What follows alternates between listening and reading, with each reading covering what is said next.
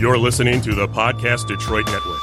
Visit www.podcastdetroit.com for more information. Hey everybody, it's Wednesday night. Time for American Whiner on podcastdetroit.com. Look who's in the studio with me today. This is a very famous group in my life. This is a great gathering of people. I'm so glad we're going to get us on record tonight.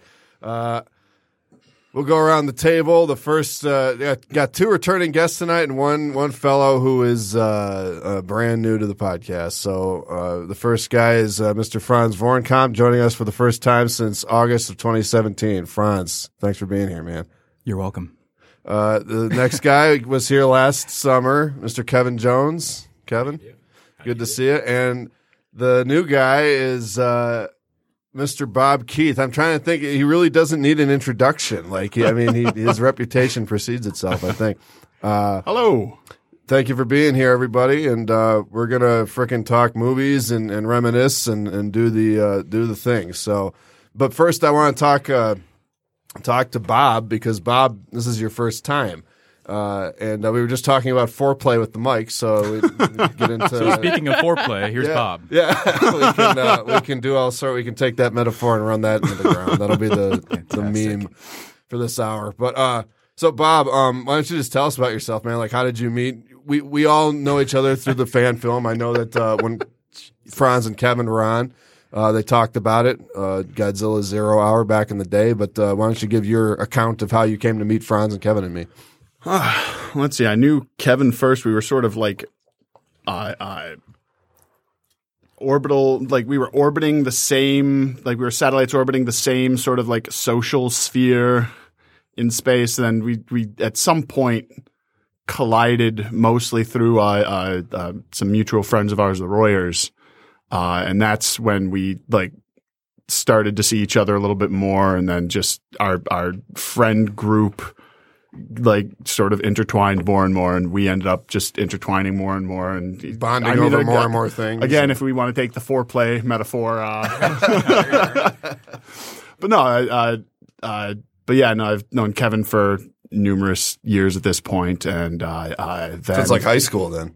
Yeah, we'd met in high school. It wasn't until like we weren't more like more socially acquainted and I more in-depth friends with each other until sometime thereafter, but but yeah, through the same mutual friend group, our buddy Mike Royer, he ended up at one point being in this little school film project with some friends of his, of them included Franz, and that's then me. When Franz wanted to expand on that project a little bit, and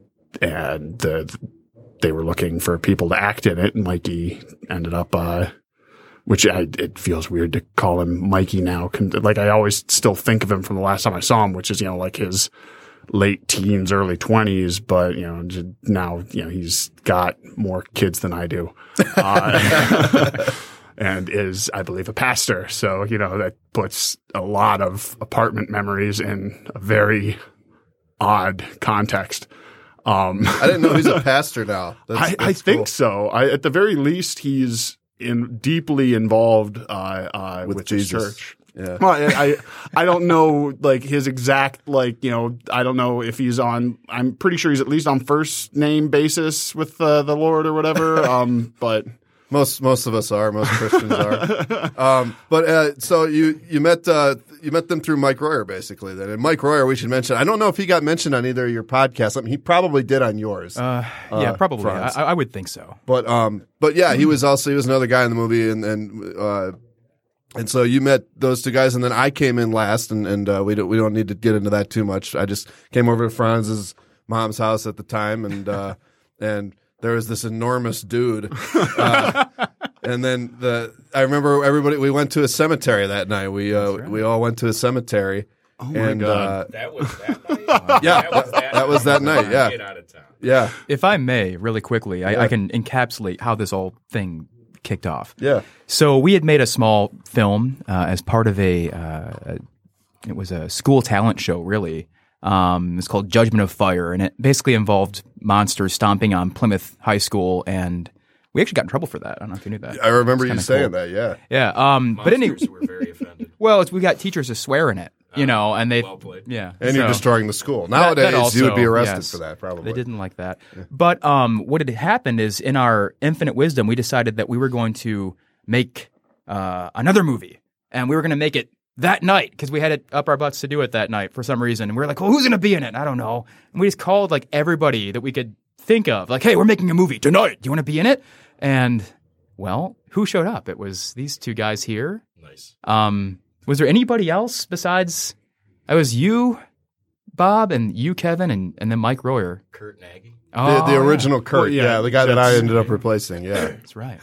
I sound like a bastard now for forgetting Kurt. No, and Instrumental. well, because Bob, I wanted to ask, had you acted before? Like, had you had any, or was this sort of like we need somebody to act? Bob looks like an action hero anyway, so let's.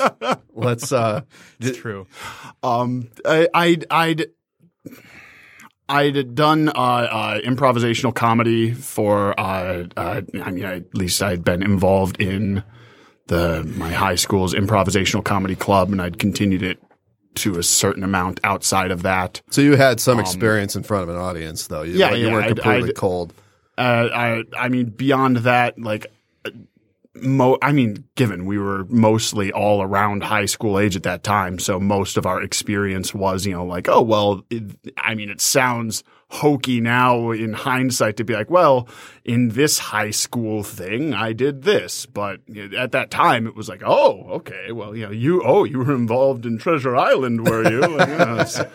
Like, which production? Ooh, that The 2003 production. yeah, yes. exactly. It's pertinent to the conversation, though. Very good. It's not like you're just like, yeah, back in power trading in high school.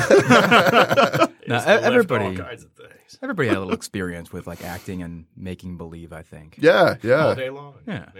Yeah, I think perhaps more making believe than formal acting. But, I mean, that's all we were doing anyway. yeah. Well, if they didn't sell them action figures at the garage sale, it wouldn't have been a problem. But, Wait, what? Action figures at a garage sale? parents do that. They're like, yeah, they get rid of all that shit. Mm-hmm. Like, nice, cool. Don't worry about it. I could have gone to college with all that Star Wars shit. It's all right. Just all hyperbole, obviously. It's funny though. I mean, just Get to the idea. encapsulate, I guess, the time.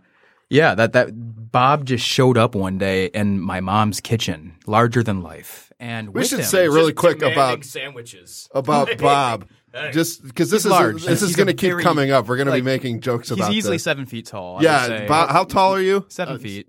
I'm 6.5. Stop feet. it. Let's not exaggerate. Being so modest. 6.5 feet.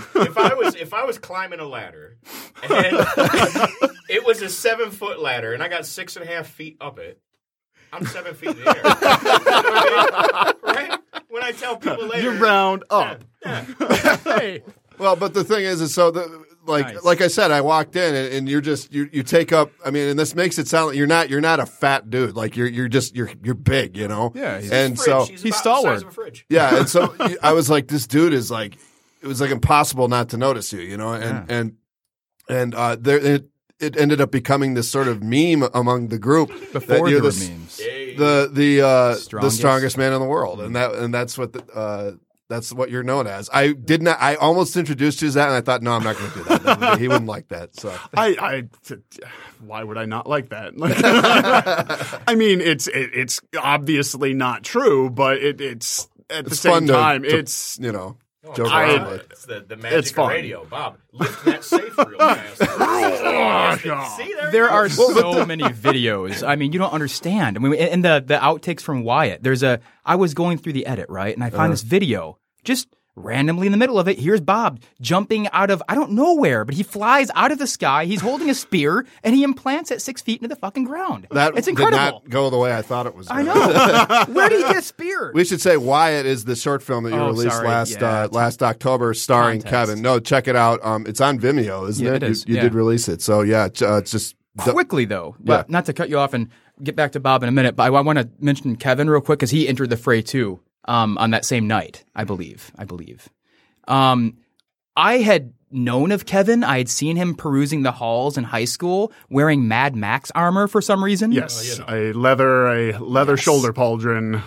And I had a lot of rad T-shirts, but sometimes, he was so cool looking and so fucking intimidating, though, at the same time. I just remember him walking by my group. We were at Sea Lunch, by the way, and thinking, that guy's cool. I wish I was friends with him. And then one magical night, thanks to movie making, I was. Just like that. That's it. You were, I don't know if I said this on the show that you were here, but my first impression of you, Kevin, was I didn't meet you probably until the movie was done.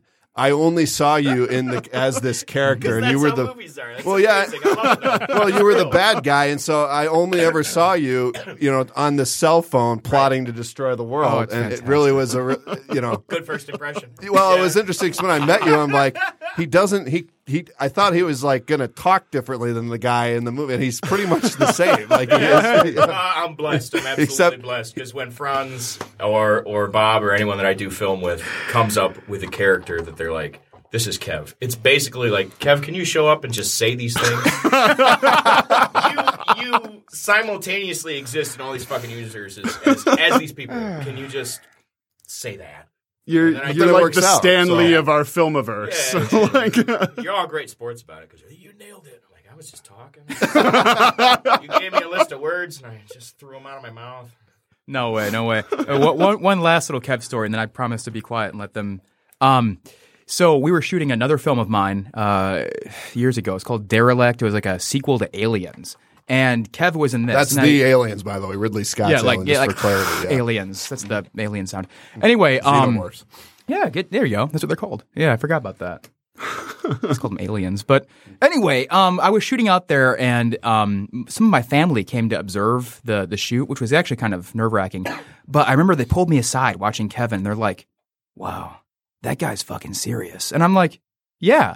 And he's like, no, he's the real deal. Like, we need to leave. And I'm like, why? And I didn't realize. No, They were true afraid to story. act with him? No, that they didn't want to upset what he was doing. Oh, they were seriously. Yeah, it takes it out on the craft services kid. Where the hell's my grilled cheese? Exactly. That was the pick in a fight night, though. Do you remember that one when we're trying to figure out how to fit a Kevin Jones one-liner into the Alien movie? He's going to select a weapon from the wall to go and kill an alien or something. And the camera focuses on an axe, which is like the logical thing. And then his hand moves past it and grabs a pickaxe, and his son asks, where are you going? And he goes, picking a fight. And it's just like, oh, yes, you are. And you came up with that just on the spot? On the spot. Oh, my God. I really enjoyed that. The next move was, I believe, storming with intent purpose across the upper floor of this bar. Mm-hmm. And that's what I really dig about films with you cats, is you have this thing in mind, as I believe I mentioned before, and we will do take after take after take, and it's intense, it's grueling, but it's for a purpose, because when you finally see that take number 67 in the middle of 80 some of them is spotless, you get it. So it was a treat, really, stomping that floor. Like, all right, let's stomp it again. I didn't stomp it enough. Like, that's a treat for me, and I would hope everybody else involved, because it's always really is worthwhile. Watch Wyatt. Check out Wyatt. If they search, how do they find it, Franz? Where's God, that's a great question. Vimeo search. Yeah, because Wyatt, the name Wyatt, like Wyatt Earp, that's how you find it. I guess honestly, the best way to find Wyatt on Vimeo, if you want to see this movie, is to search my name on Vimeo. So search Franz Vorenkamp.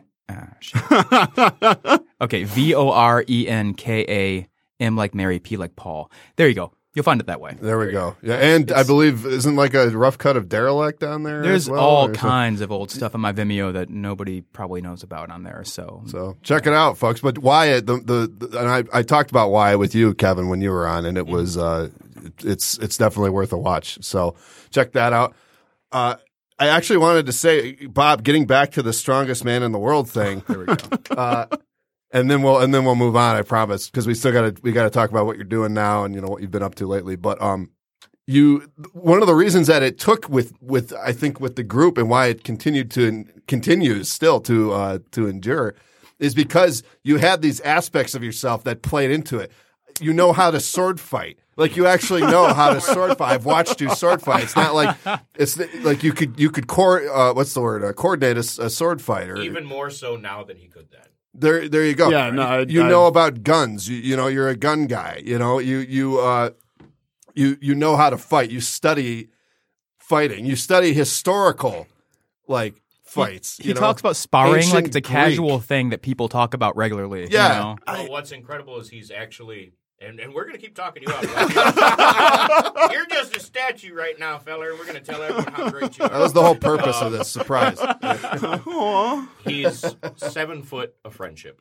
Aw. 7 feet of Right. friendship. Oh Even my though God. he knows 759 ways to kill you and he does it real well, this guy is just a gigantic teddy bear. Yeah. Yeah, well, and Well, the funniest part of the whole strongest man in strongest man in the world, strongest man in the universe, whatever. it was world and then universe. Okay, It's universe right now, presently. multiverse later. Yeah. But there kept on being these little moments that would end up just working into the mythos at some point or another, where the first night that you and I were acting together, Alex, Yeah. you had been sort of you'd seen me around and everything, and the sort of these half joking stories, exaggerations and hyperbole of myself, and then before we went to shoot any of the inside scenes, at which point I was supposed to you were supposed to take a picture of something that was going on, and I was supposed to grab you by the collar in the barn, spin in the you same- around against a wall. In the same barn as picking a fight. Yeah. Right Wow. about an hour before we filmed that scene, we had to do a shot where we were running inside of the barn, and there was this one post stuck in the ground, and we were supposed to rush there, and I was like, all right, well, it seems pretty organic that I would grab this post and use it to sort of pivot myself towards the door. I'm trying to run fast. This will help me turn. And this is just for visual. This is like a load bearing post. This isn't just some little stick in the ground. This Uncle is Dave, if you're listening, this is how the load bearing post in your barn that has been there for 100 years got broken. I'm sorry. 12 years ago. In a blizzard. Yeah, so I go to it's maybe 2 or 3 takes in, and I go to pivot off this post, and I clothesline the damn thing out of the ground.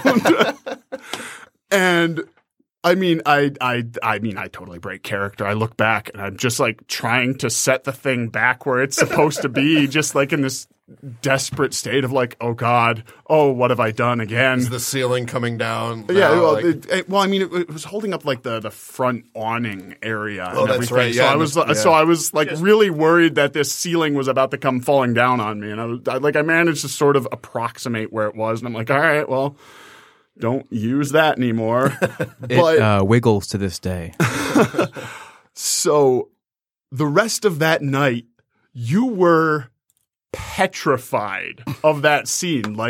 We had to keep on, I had to keep on telling you. I remember between almost every take, Alex, I promise I am not going to hurt you. Yeah, and you were, because what the scene was is I was trying to take a picture of these monsters that were outside, and my character sees me doing it and is like, you're going to give us away. So you grab me in a panic and throw me against the wall with your hand around my neck. Now, I'd known you probably how long at this point? Maybe this was a our month? first day filming. I think we'd met once before. Yeah. So once, maybe twice. We'd maybe gone over the scene, done a couple cold readings, but this was the first time that we were spending a full night together. This was our first night of acting together. right. And truly on set. so there you go. Like I said, there's this. I've seen you rip this load-bearing post out of the ground. I don't know how far into the ground that thing went. It's all I saw was you break it. So, and now you're going to be grabbing my neck. So I'm and so as you're telling me, Alex, I'm not going to hurt you. I'm thinking like you didn't mean to hurt the post You weren't either. going to hurt the post either, man. But anyway, it's kind of an anticlimactic thing because we did the scene and yes, the fear on my face is real when I but we did the scene and we moved on and you didn't break my neck, so very very much appreciated. Well, then there was another lovely little moment. Same shoot. This is what I was different waiting barn. For. Oh wait, no, it's not. Yep. This is the punching bag, right? May I set this up because it's even better? Sure, I think it's somebody else. So we had a website and it was getting tons and tons of hits. We were making a Godzilla fan film, right? And so people were showing interest, and I was getting tons of emails from people saying, "Hey, can we get involved?" And well, we had some pretty serious fans. And they said they happen to live in Ohio. They drove like fucking 4 hours. I know where this is going. You know, they wanted to help, and I said, you know what? Without knowing you, I can't have you working on the film. But you're welcome to show up and watch us, do some of the filming, which was really kind of a dumb idea on my part. But anyway, they show up, and they are just like fanboys from the beginning. But then Bob walks in. They're like, oh, there he is, and they're just Lucas. His character's name was Lucas. Every time Bob shows up, they go silent and kind of like just like to themselves, they just kind of snicker and talk and like, there he is, it's the guy, Anyway, so Bob, he tends to get bored. He tends to wander when we're like making, adjustments to lights and shit. Well, not now. Now he makes the adjustments to the lights because he's an expert at it. But back then, I was fucking with something. And Bob wanders his way into the barn, and I peek over and I see he has found a punching bag that is hanging in this barn that we're filming in. He doesn't realize, however, that the two kids that had shown up to watch us film this movie, Josh and something else. Sorry, something else. Well, Bob, go ahead. This is the good part. You can. His parents should say sorry for naming him something else. Heyo. But yeah, so there's just this punching bag hanging in the barn. And I'm like, all right, well, it's. I mean, I get he punches. bored What as he hell does. Sometimes. So I was like, all right, well, let's work the bag a bit. It's sort of push it a little bit, check its weight, and I'm like, all right, well, it's not incredibly heavy, and it's on a really way too long cord. Maybe I should strike this thing. He's thinking. All right, well, I guess let's see how it responds to a punch. I mean, full disclosure, the thing was hanging in a barn for however long. It had probably largely dry rotted or whatever. So I didn't know exactly how bad of a condition this thing was probably in. And that is more than likely the actual logic behind it. But as far as they knew, no, like there was nothing wrong with it. Yeah. And so they just see I'm standing in this barn and I just sort of get into a stance, punch this punching bag, and it explodes into dust. You Captain America did. I legit Captain America this punch. Better than Captain America. Oh, yeah, because Captain America knocks it knocks it off. This thing, it just poof. Geyser of beads it just gravel. Everything that was in it just poof into a cloud. Like, it wasn't a particularly heavy punching bag, and like I said, it was dry rotted, so it's like the physics of it makes sense. I'm not actually superhuman or anything. Quit but talking him out of it, Beowulf. But he destroyed the punching bag, and what happened next? So I just the first moment I end up noticing these kids is when I explode this punching bag, and I hear this whoa. Because these two kids out of nowhere that I had known nowhere before this day were just high-fiving my antics. I love it. The best part, though, was the look on their face when they saw it. There was a good 5 seconds of pause and awe before the high five happened, as if to say, oh my God, it's all true. They actually high-fived? High five. Oh my Yes. God. I didn't know people... It was this legit moment of we just witnessed something that requires a high five. Even if we weren't directly involved, that we saw it requires a high... it was a very... I've had that just goes into the fact that I've had those moments happen to just accidentally and organically occur sometimes. Mm-hmm. I've got... That's what happens when you're the strongest man in the universe. I've got way too many of those stories. Like, Well, more than too many. We'll share. get to some of them. It's just, you know what just occurred to me is nowadays, if that had happened nowadays, they would have had their phones out and you'd maybe, Immortalized. Yeah. Yeah, I would It's have, really too bad. I Captain wish that American moment myself, was, You'd be on World Star. yeah. I won't be losing it. Well, except then they somehow I would have been getting a challenge to fight from Kimbo Slice, who was alive back then, and probably had my face. But wouldn't caved be in, now so. because Bob is so strong. Yeah, Kimbo.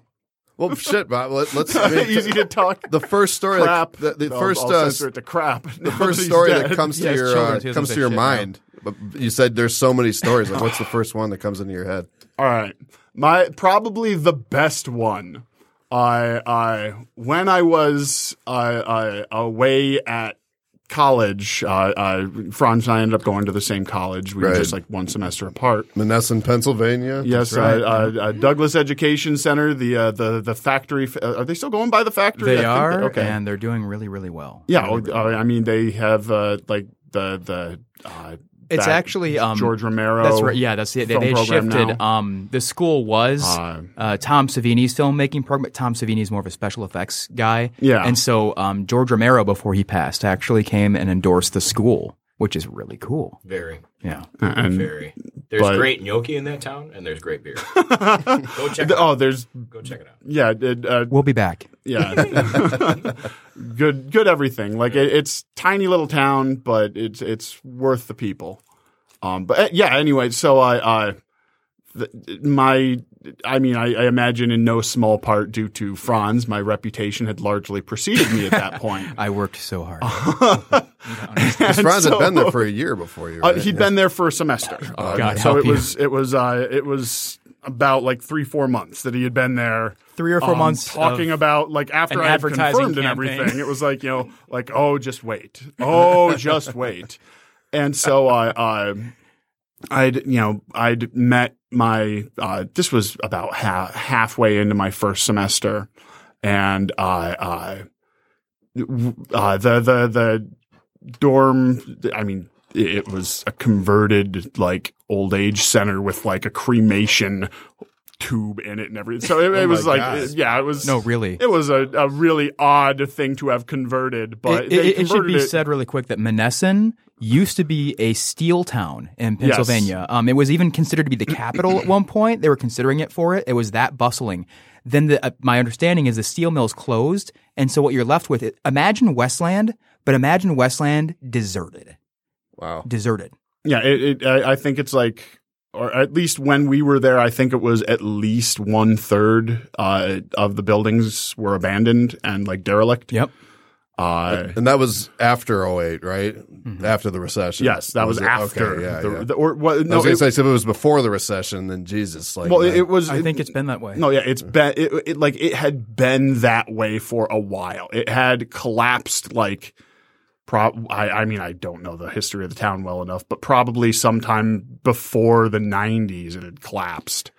And so it had it was at the point when we were there that there were buildings with trees growing out of them. Oh, gorgeous. It was Chernobyl. this odd apocalyptic beauty. Great place to It go was- to film it was school. Like Great place yes, to film. it was very very organic. And periodically, I had a river nearby. So one of the first days that I spent there, I'm just wandering around the town, all right, well, let's see what this place is like. Let's explore a little bit. I usually don't apparently I was told that a bunch of people don't particularly feel safe wandering around in that town, but Bob is the strongest man in the world. I didn't realize that until later. I went on walkabouts several times, but just one of the first times I was on walkabout around there, I just wandering, seeing how I could get lost and find myself. I end up hearing some sort of tornado siren horn sort of noise, and shortly thereafter, a fog rolls in off of the the nearby river. Yeah. And I'm like, All right. I know that Silent Hill isn't real. But I'll be damned if I'm not going to be watching every corner right now and getting ready to just kick the hell out of anything that jumps out. Like any sort of like nightmare creature hops out, it dies before I do. Well, and you're already living in a goddamn refurbished crematorium. No, so, yeah, well, like, yeah. I mean, that was an interesting place as it is. Like that's, if it weren't for how like to the bone that program worked you, I would have been dead because the ceiling in my room collapsed on top of my bed during the. True. oh, holy shit. Oh yeah, no, it literally collapsed my bed frame and broke my desk. It fell with such pressure. Holy but I shit. was pulling an all-nighter at the school, and so I didn't die. Your work ethic saved you. Yeah, pretty much. I didn't realize it was that. It literally broke the desk that I had garbage picked. So I don't know exactly the level of structural integrity of the desk, but it broke a hole right through it. And but that was like at the edge of where it collapsed, where it broke the desk. Yeah. The center of it was right over my bed. Oh man. So I probably would have died if I were not at the school. But anyway, the story that we were trying to get to. So that's the place where I was. The reputation that had been built and the place where I was living. And from there were periodically like different treasure troves that would be found that were left by previous semesters of just stuff that they would have hidden. Actually, this is something that like periodically happened because periodically the rooms would be deemed unfit for use or whatever, and so the place that ran the housing would just like lock up the doors going into there, and pretty much. They would lock the doors. If they really, really wanted to get something, then the people in the house would ask me to try to lockpick my way in or figure out a way through, and I got them into a few of the locked rooms a few of the times. But so I'd had a few instances of sort of confirming the reputation that Franz had built, like a few of those, bag exploding instances, but not quite as dramatic. Bag exploding instances. There was a night where the kids who lived in the house ended up uncovering a treasure trove that included a bunch of airsoft pistols from one of the prior generations of makeup effects and graphic art. That is so cool. All we found in our dorm was used condoms. Actually, at one point, it might. No, it wasn't your guys' dorm. Yeah, no, your guys' dorm sucked. Yeah, I take it back. I found a Snicker bar one time. Actually, it was old. But one of the other dorms, me and Ian found a bunch of fluorescent tubes, and we decided to spend the night breaking them on each other. Fantastic. Because we were really hammered and really dumb. But so you found these college. airsoft guns. They found them. I was teaching people how to play euchre. I'm not a particularly big fan, but I was like, okay, well. There is very little to do on down nights here, and this is a game that involves me being social and having fun. And I had happened to, as just one of my forms of entertainment, to where I had read through it several times. I read through this Special Forces guide to tactical pistol defense. Course. And I mean, it's interesting. Just some light craft.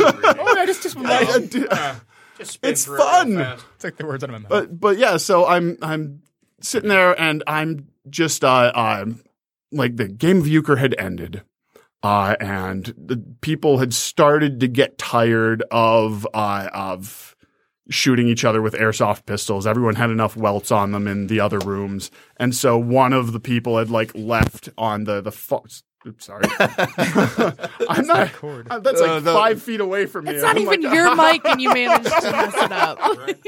That was me. I just sucked helium for a balloon, by the way. Get in your bubble. Still me. My bubble is so big. But yeah, so on the far end of the table, which was a relatively large table, one of the airsoft pistols had just been set to rest, and one of the other people who lived in that dorm decided like, all right, well, I ended up being left with one of the airsoft pistols, and it wasn't that one on the table that just got to sit there. Oh my God, you found the picture. I was gonna wait to bring it out. All right, well, we'll get to that. But Ron just got something on his phone. We'll get to it. But so there's this pistol just sitting on the end of the table, and someone else was left with one of them and decided like, oh,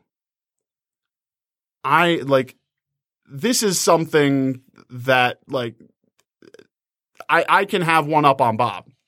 And so like I was at like, sort of sitting halfway on one end of the table and full on like old Western movie villain style. He sits down directly opposite me, just airsoft pistol on the table pointed at me.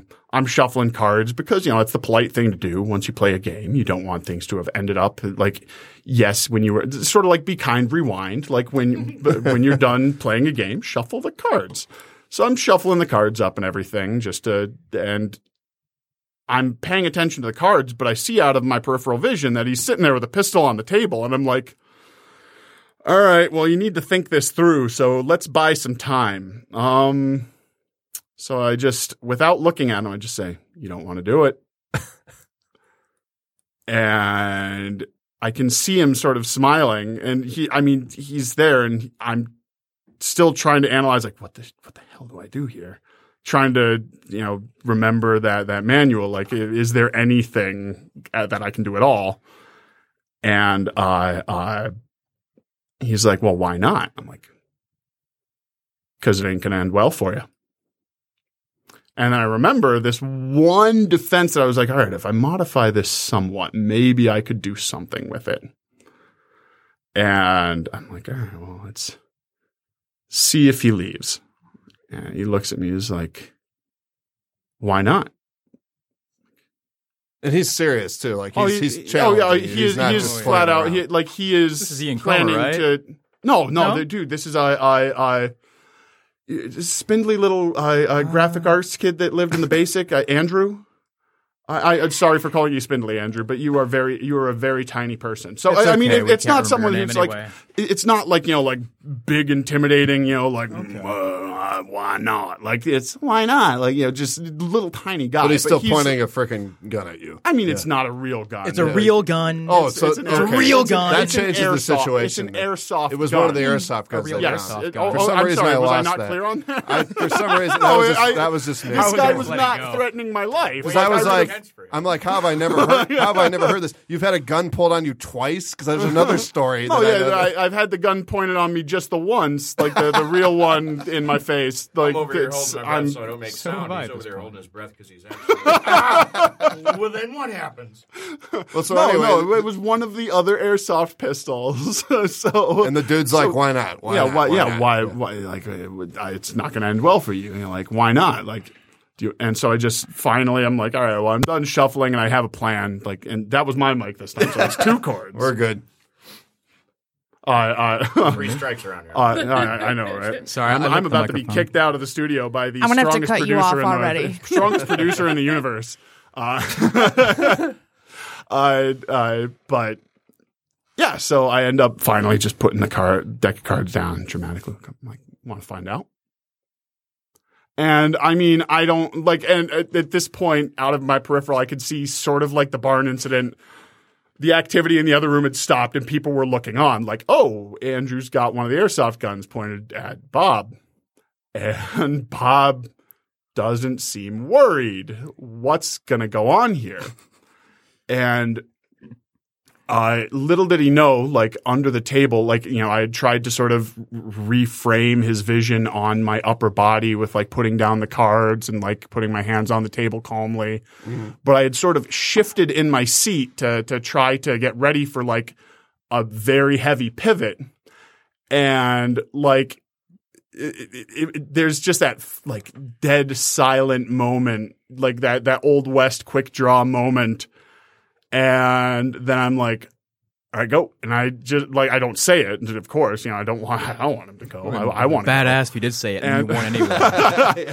But I end up pivoting in a way that lowered my upper body on my seat and I sort of like planked tabletop wise to where the table was giving me cover. Yeah. And he shot over top of me and I sort of, instead of having a gun that I was drawing and shooting under the table, I ended up sort of changing it a little bit to where with my reach, I was able to sweep the far end of the table and get that other airsoft pistol that was sitting on the far end of the table. Uh-huh. And so he shoots over top of me. I'm in this tabletop stance, and I managed to blast him with the airsoft gun. I just keep firing until he like drops it and runs out of the room. And no high fives this time, but there was just this, oh my God! Like, and I was just like, in my mind, I'm like, oh my God, I can't believe that worked. But as far as anyone saw it, I can vouch. I heard about it for weeks after. Well, so what's this picture then that you got? Oh, I'm sorry. I shouldn't have brought it up this early. We have some of the best outtakes when we do movies. We really do. But this is one of my favorites. So we're shooting once again. I'm sorry to try to like jump topics. No, this is what I wanted. I wanted just a conversation. This is great. So screw the Oscars. Yeah. So here we are. It's myself, it's Bob, and it's Kevin. I don't know why you were left out, Alex. Was I part of the group at this point? You were. Yeah. This is way after well Zero. after you were. This is where we're in college at this point. Oh, we're okay. making. I don't know why I didn't have a role for you in Derelict. It seems stupid that I didn't. I don't. Yeah. I think it was because you guys were at school. I wasn't. It was that probably had to just have been trying to it. keep things Yeah. small. I don't know. But we were filming a scene in this really incredible location. It was a God, that location. It was an abandoned blast furnace that they used to make World War II tanks in.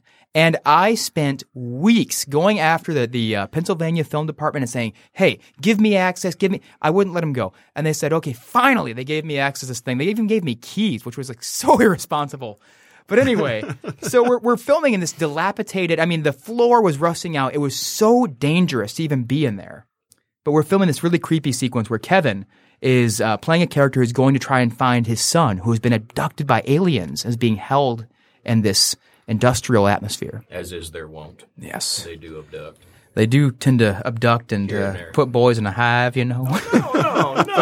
Don't take it there. We'll get to the hive. But yeah, so there's a scene where Kevin is kind of creeping down the corridor and he's got a pistol in his hands, a futuristic pistol, and you can hear the aliens crawling around, and then out of nowhere, Bob Keith jumps out and puts his hand over Kevin's mouth.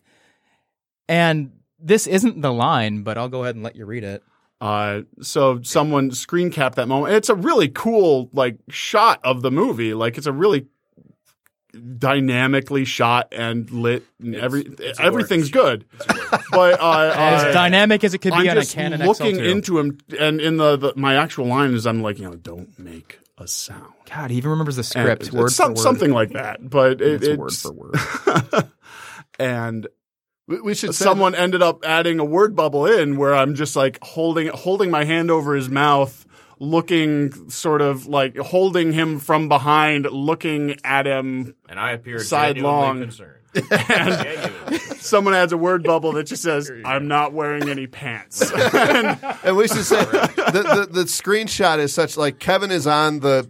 It's a close up of both of your faces. It's like a bust of you guys almost like a bust shot. Your shoulders up, and Bob's got this gloved hand around Kevin's mouth. Kevin is lit. Bob is not, and Kevin's face is registering this like he's looking back at Bob, and Bob's got this ultra serious look on his face, and he's got this glove, like this black glove that he's covering Kevin's mouth with. So Yeah, I could smell the leather. It was there. picture that, It and then existed. Bob saying, "I'm not wearing any pants," and you get the joke. So There you go. Sorry, listeners. I know it's kind of hard to hear us all laugh about a photo that you can't see, but fuck you anyway. yeah, we described it. We're here for us.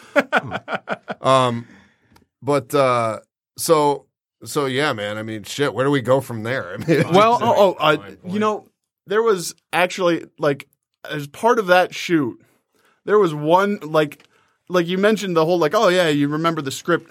I still remember a lot of the exchange that I had with Kevin because I'd make sure to learn like the scenes that I was about to do. But there were some there were a few of the scenes that never really got filmed, including my lead up stuff, like the stuff that I was going to be doing, like by myself, which was going to be intercut with like Tom Savini was actually Right. Yeah. the captain of like this crew of Space Marines.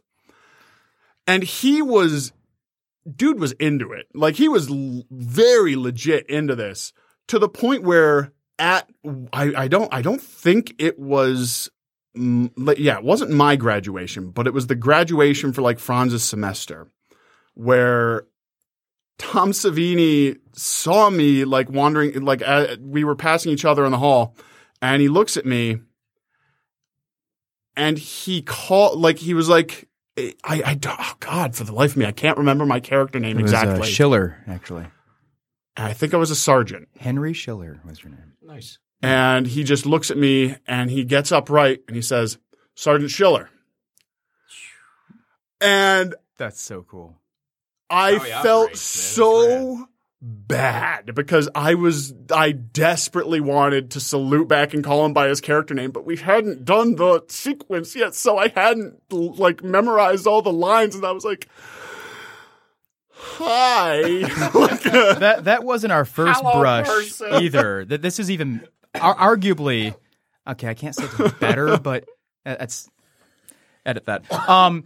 We also, when we were shooting the Godzilla movie, we actually somehow lassoed in a cameo, which we never actually fucking shot because I was asleep, with Don Fry. I was going to say this Oh would my have God. been, and this would be a great thing to end on too. Yes, great- Don Fry.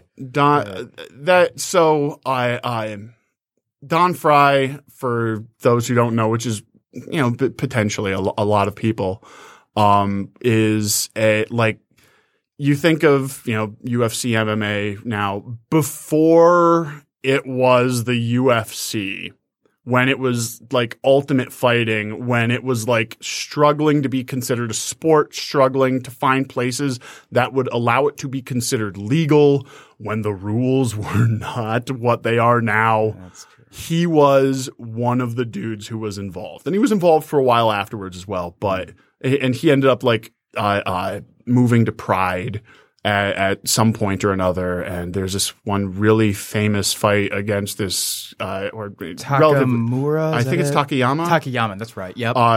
Where at one, just to give you the mentality of this dude, Takayama's like this Japanese pro wrestler, sort of strong, sort of like not exactly on the tier of like a Brock Lesnar in familiarity. Legendarily strong enough, though. But yeah, big strong dude. Shock of blonde hair. And, bleach blonde hair, very very bleach blonde. At least a head taller than Don Fry. Yeah, Big guy. so the two of them were fighting off against one another, and Don Fry was owning him pretty soundly throughout.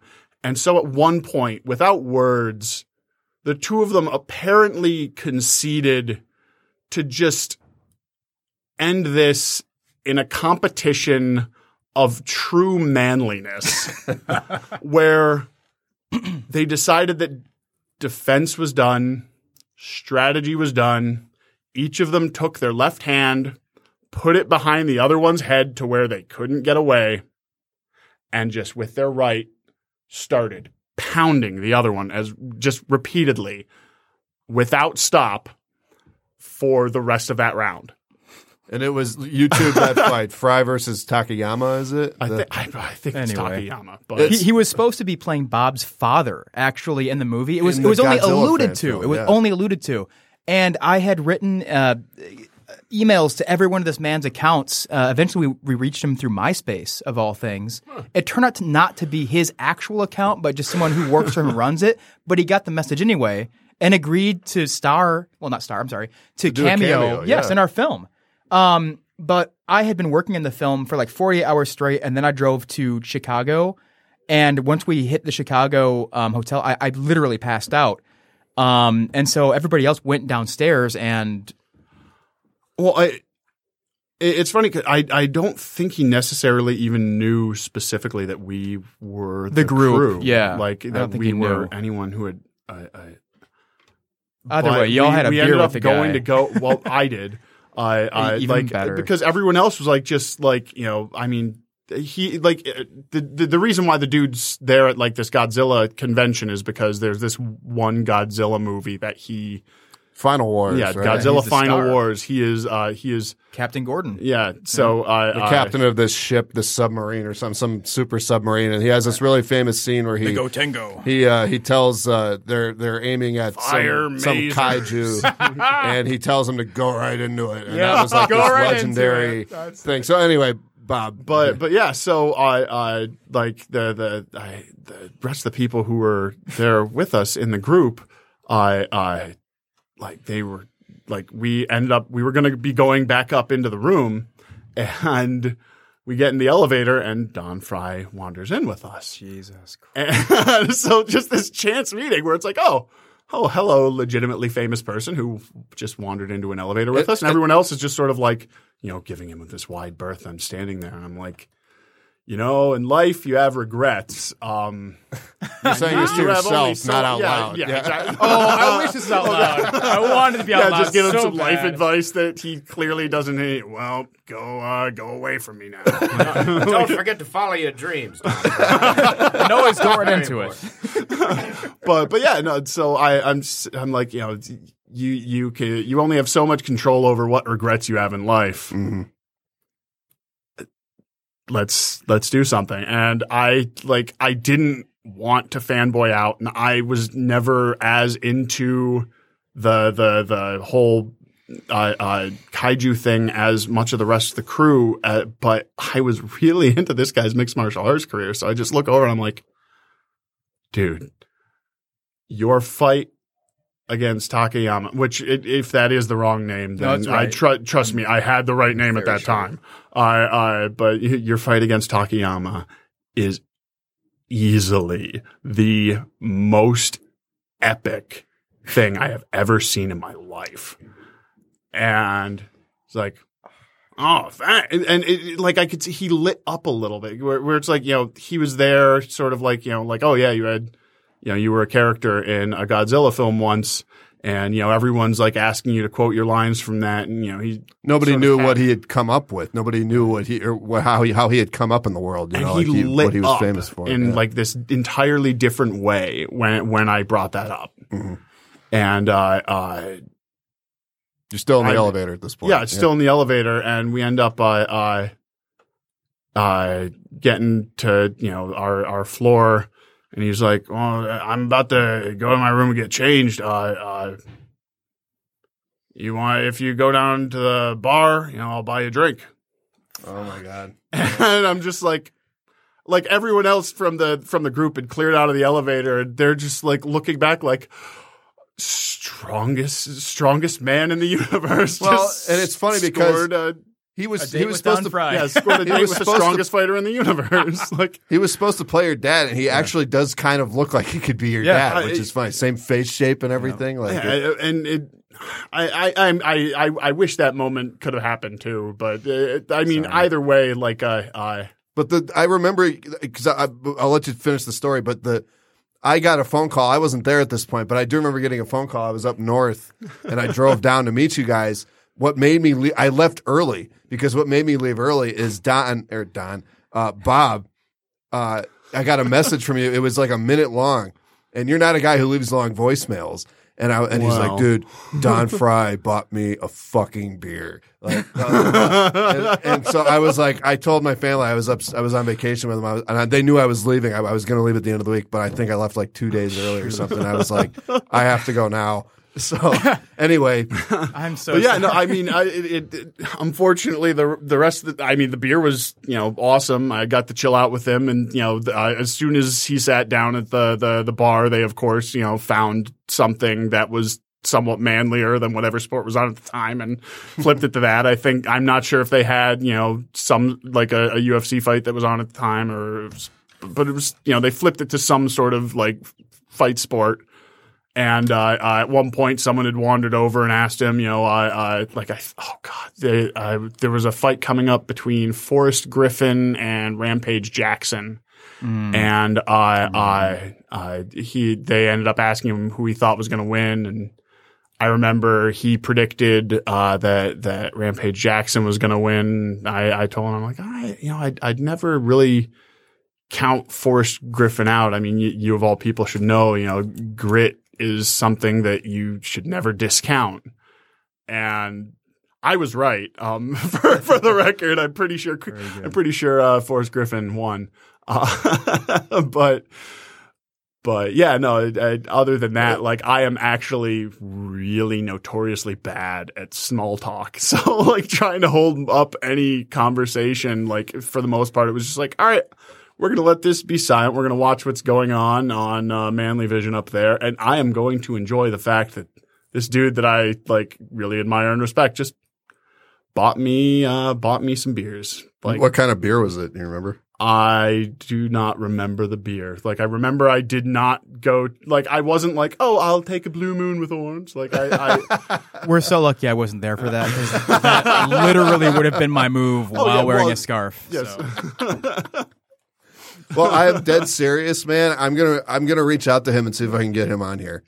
I'm gonna see if I can go through whatever not? channels That'd be and find out and see if he's Get available. both of them for in an the interview. same room. I was gonna say, and you could come in and we could interview Film him that together. goddamn cameo all these years later. Oh yeah, online. and then 'Cause you- inevitably that's I'll another- get soul crushed when he's like, I can't believe you remember that moment. Like I was 2 sheets over the wind, or I don't know how that saying goes, but Two sheets something to the about wind or something. Yeah, something like sheets and wind and a number somewhere in there. Kate, do you know that? I'm glad though that Few sheets to the wind. there you Two go. sheets to the I wind. believe it's 3. Three sheets to the wind. Oh, there we go. Between the whole group, we got it. There we go. Well, of course, it was Kevin who was the one who's like, no, guys, like let me clue you in How many on the trays number does of it sheets take? and where they're going. Like, I did spend a little bit of time with sheets with it. Since retired from the life. Well, guys, it's top of the hour. This has gone by extraordinarily fast. I feel like we can If I fill- may, I have a quote I'd like to share. I think it's pertinent. Go for it.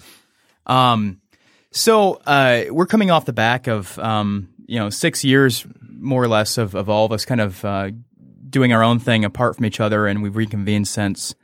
And I think everybody's kind of been through some tribulation and some interesting developmental stuff, since 6 years ago. But I found this quote: "The mystery of human existence lies not in just staying alive, but in finding something to live for." That really it matters to me, because 6 years later, there's a lot of relationships in my life that I've been able to just, cut clean, don't care. For me, you guys gave me that. You guys gave me, the meaning of life, really. You helped me discover that through craft, through art, and through friendship. And so, I don't know. I just wanted to bring that up for a minute and say that You're welcome. Nice. Full circle. Fuck yes. Well, no, and I should have said that at Alex. the beginning. The reason this is such a big deal and why I couldn't think of an eloquent way to put it. Eloquent, god damn it. Right. Even that's ironic. But anyway, at the beginning of the show is because this group has not been together in half a decade. Like, we met God, in when you put it December. that way. We met in December. Right. So, but Bob we didn't lose touch or anything, but we had never all been together since 6 years ago. Right. And so that Franz, you're absolutely right. There are people in your life, like groups of friends, that you can sort of pick out. It's like a Stand By Me thing. Stephen King Absolutely. had that quote about how friends come in and out of your life like busboys in a restaurant. And then there's some that don't. There's some some people that are in come your and life just for a stay. season. Some people are in your life for a reason.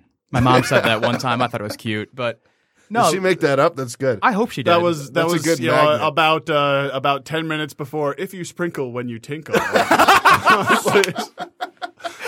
But just to be serious for a minute, though, I'm really glad that after all this time, because the long part of that story is that I didn't finish the movie, and it was a gigantic letdown for everybody involved. And that's a whole other story. We will tell that sometime. One day. But the point, though, is I'm really glad that these experiences happened without me involved and with everybody else, and it made it worthwhile for everybody. Because I think at the time, the only person it was worthwhile for was me, in many ways. I was using the short films to grow and develop my future career and craft and stuff. But it's gratifying to know that years later, even though we didn't finish the movie, we didn't become, huge movie stars or anything yet. Yeah, I wouldn't bet against us. But it's nice to know, though, that years later we can all reflect on everything that happened. And what we take away from that isn't the bitterness of actually not getting to premiere our film. My fault. But all we have really, when we look back in hindsight, is just a bunch of really great experiences, a lot of incredible relationships. Yeah. And it's really cool because there's a lot of people that I've known in and out of my life. And, there's some people I can pick right back up with. And there's other people I can't. And it's just awkward as hell. And I tell you, it was scary leading up to meeting up again last December because I didn't know what y'all think of me. I didn't know what I'd think of you. We've missed a fucking click, you guys. It's great. And I'm going to shut up and let y'all talk again now because I do this too much. But it's really great. It's really amazing. And thank you for being pillars in my life. Again, you're welcome. And I've said, I don't know if I've ever said this on the show before, but the reason I started doing it, one of the reasons I started doing it was because I wanted to get myself recorded talking to friends of mine that are important. This stuff is going on the internet. It's going to be there as long as there's an internet, and you can download them off of SoundCloud as well. So I keep them for myself. This is permanent now. This is a conversation you can show this to your grandkids if you want. You know what I mean? It's like, so you think about when your grandparents are telling you about your friend, Pea Soup Giroux, what a great guy. You can show, that is an actual friend of my grandfather's, believe it or not. That's an actual person. I'm writing that right in my there, screenplay, right there. yes. Like, imagine him being like, and here's what he sounded like, and here's what he was like as a person. So there you go. So that's why I'm doing this. And so let's do this again. There's plenty more to talk about. Like I said, we could fill hours. The night that we got together in December, we hung out for like a work shift worth of time. Can we talk about you at some point too? Because there's not to be weird here, but like we're in a podcast where you're kind of like leading but if there's anybody not to diminish anybody, but I have watched you, Alex. I have watched you from the first day that you showed up in my mom's kitchen to being you then to you now. Do you guys understand that he's had like 5 albums that he's made now of like incredibly great music, like with thoughtful lyrics and it's staggering. It's absolutely amazing. I don't know if you've heard his stuff yet, but you really should on the drive home. But he's developed so much, and I'm sure that everybody else has too over the last 6 years. But it's just so cool to me. I actually don't write songs at all. So. Well, not musically, but it's just cool to me though that at least I feel, maybe you're going to contradict me and say, no, you're an egotistic bastard and that has nothing. I feel like our experimentations with film and art and all that shit led to a sort of evolution for all of us that we wouldn't have arrived at otherwise. Well, I mean, there is a lot of truth to that. I mean, I met the guy I formed my first band with through you. So there you go. But we are running short on time, so I do have to wrap this up. But that's not to cut off or not to diminish anything that was just said. Thank you guys so much for being here. Our experiment. Kevin, say a thing. Hurry. Say a thing. Anything. I don't care. Let's do this again, guys. Let's do this again. Yes. And I will, the audience, we'll see you then. But I will be back next. When the hell am I coming back? Next Wednesday. Musician J.R. Wyatt will be joining me. He does the best version of Take Me Home Country Roads I have ever heard. It is on YouTube. Look it up. Listen to it at 1.25 speed because that's the best one. Got a little slowed down, but his voice is incredible. He's going to be on next week. I'm going to be interviewing him. Stay tuned. What's his last name again? Wyatt. How about it? There you go. J.R. Wyatt. First, I had to take a moment as well because I had to remember the first character name from the fan film. JR. Well, I was like, oh wait, no, it's JD. Because for a second I was like, wait, is this guy just some fake guy that you cobbled together out of Kevin's he's characters? a YouTube. Well, I mean, he's a musician. I found out about him through YouTube, but anyway, he'll be the guest. Guys, again, we will see you again. Let's do this again, and I will be back next Wednesday. Everybody have a great night. This has been American Whiner.